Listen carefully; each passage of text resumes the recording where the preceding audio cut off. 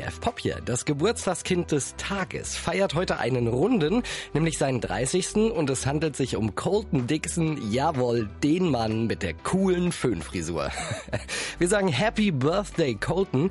Und es gibt noch einiges mehr über den Künstler zu sagen. Das übernimmt Miri Langenbach. Colton Dixon ist ein echter Tennessean, geboren in Murfreesboro. Dort ist er an einer christlichen Schule gewesen und hat im Chor gesungen. Mit Schwester und bestem Freund gründet er schon in jungen Jahren eine erste Band, Messenger. Nicht zu verwechseln mit der deutschen Hardrock-Band.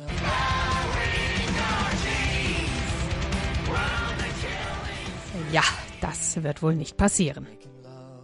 Bekannt wird Colton Dixon dann als Finalist der 11. Staffel von American Idol. Er wird 7., bekommt einen Plattenvertrag und veröffentlicht sein Debütalbum A Messenger.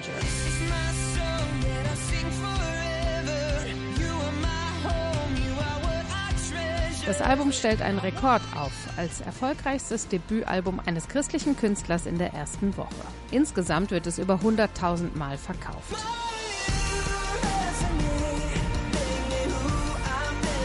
Anchor wird 2 Jahre später der Nachfolger, produziert von David Garcia und Red Decibel, die auch für Toby Mac-Mandisa, Newsboy, Switchfoot, Kelly Clarkson oder Jeremy Camp verantwortlich zeichnen. In schöner Regelmäßigkeit folgen die Veröffentlichungen Identity 2017 und Colton Dixon 2020. Aber laut Colton war das beste Jahr seines Lebens bis jetzt das Jahr 2021. Er ist Vater von Zwillingen geworden.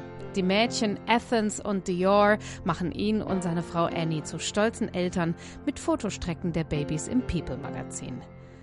Musikalisch formuliert Colton Dixon seine Motivation so: Meine Hoffnung ist, dass ihr euch am Ende des Songs Gott näher fühlt, als beim ersten Mal drücken auf Play. Heute mal Geburtstag feiern und übermorgen, da steht Colton Dixon schon wieder live auf der Bühne. Wir gratulieren ihm und allen anderen Geburtstagskindern ganz, ganz herzlich, wünschen Gottes Segen und spielen zur Feier des Tages Colton Dixons aktuelle Single.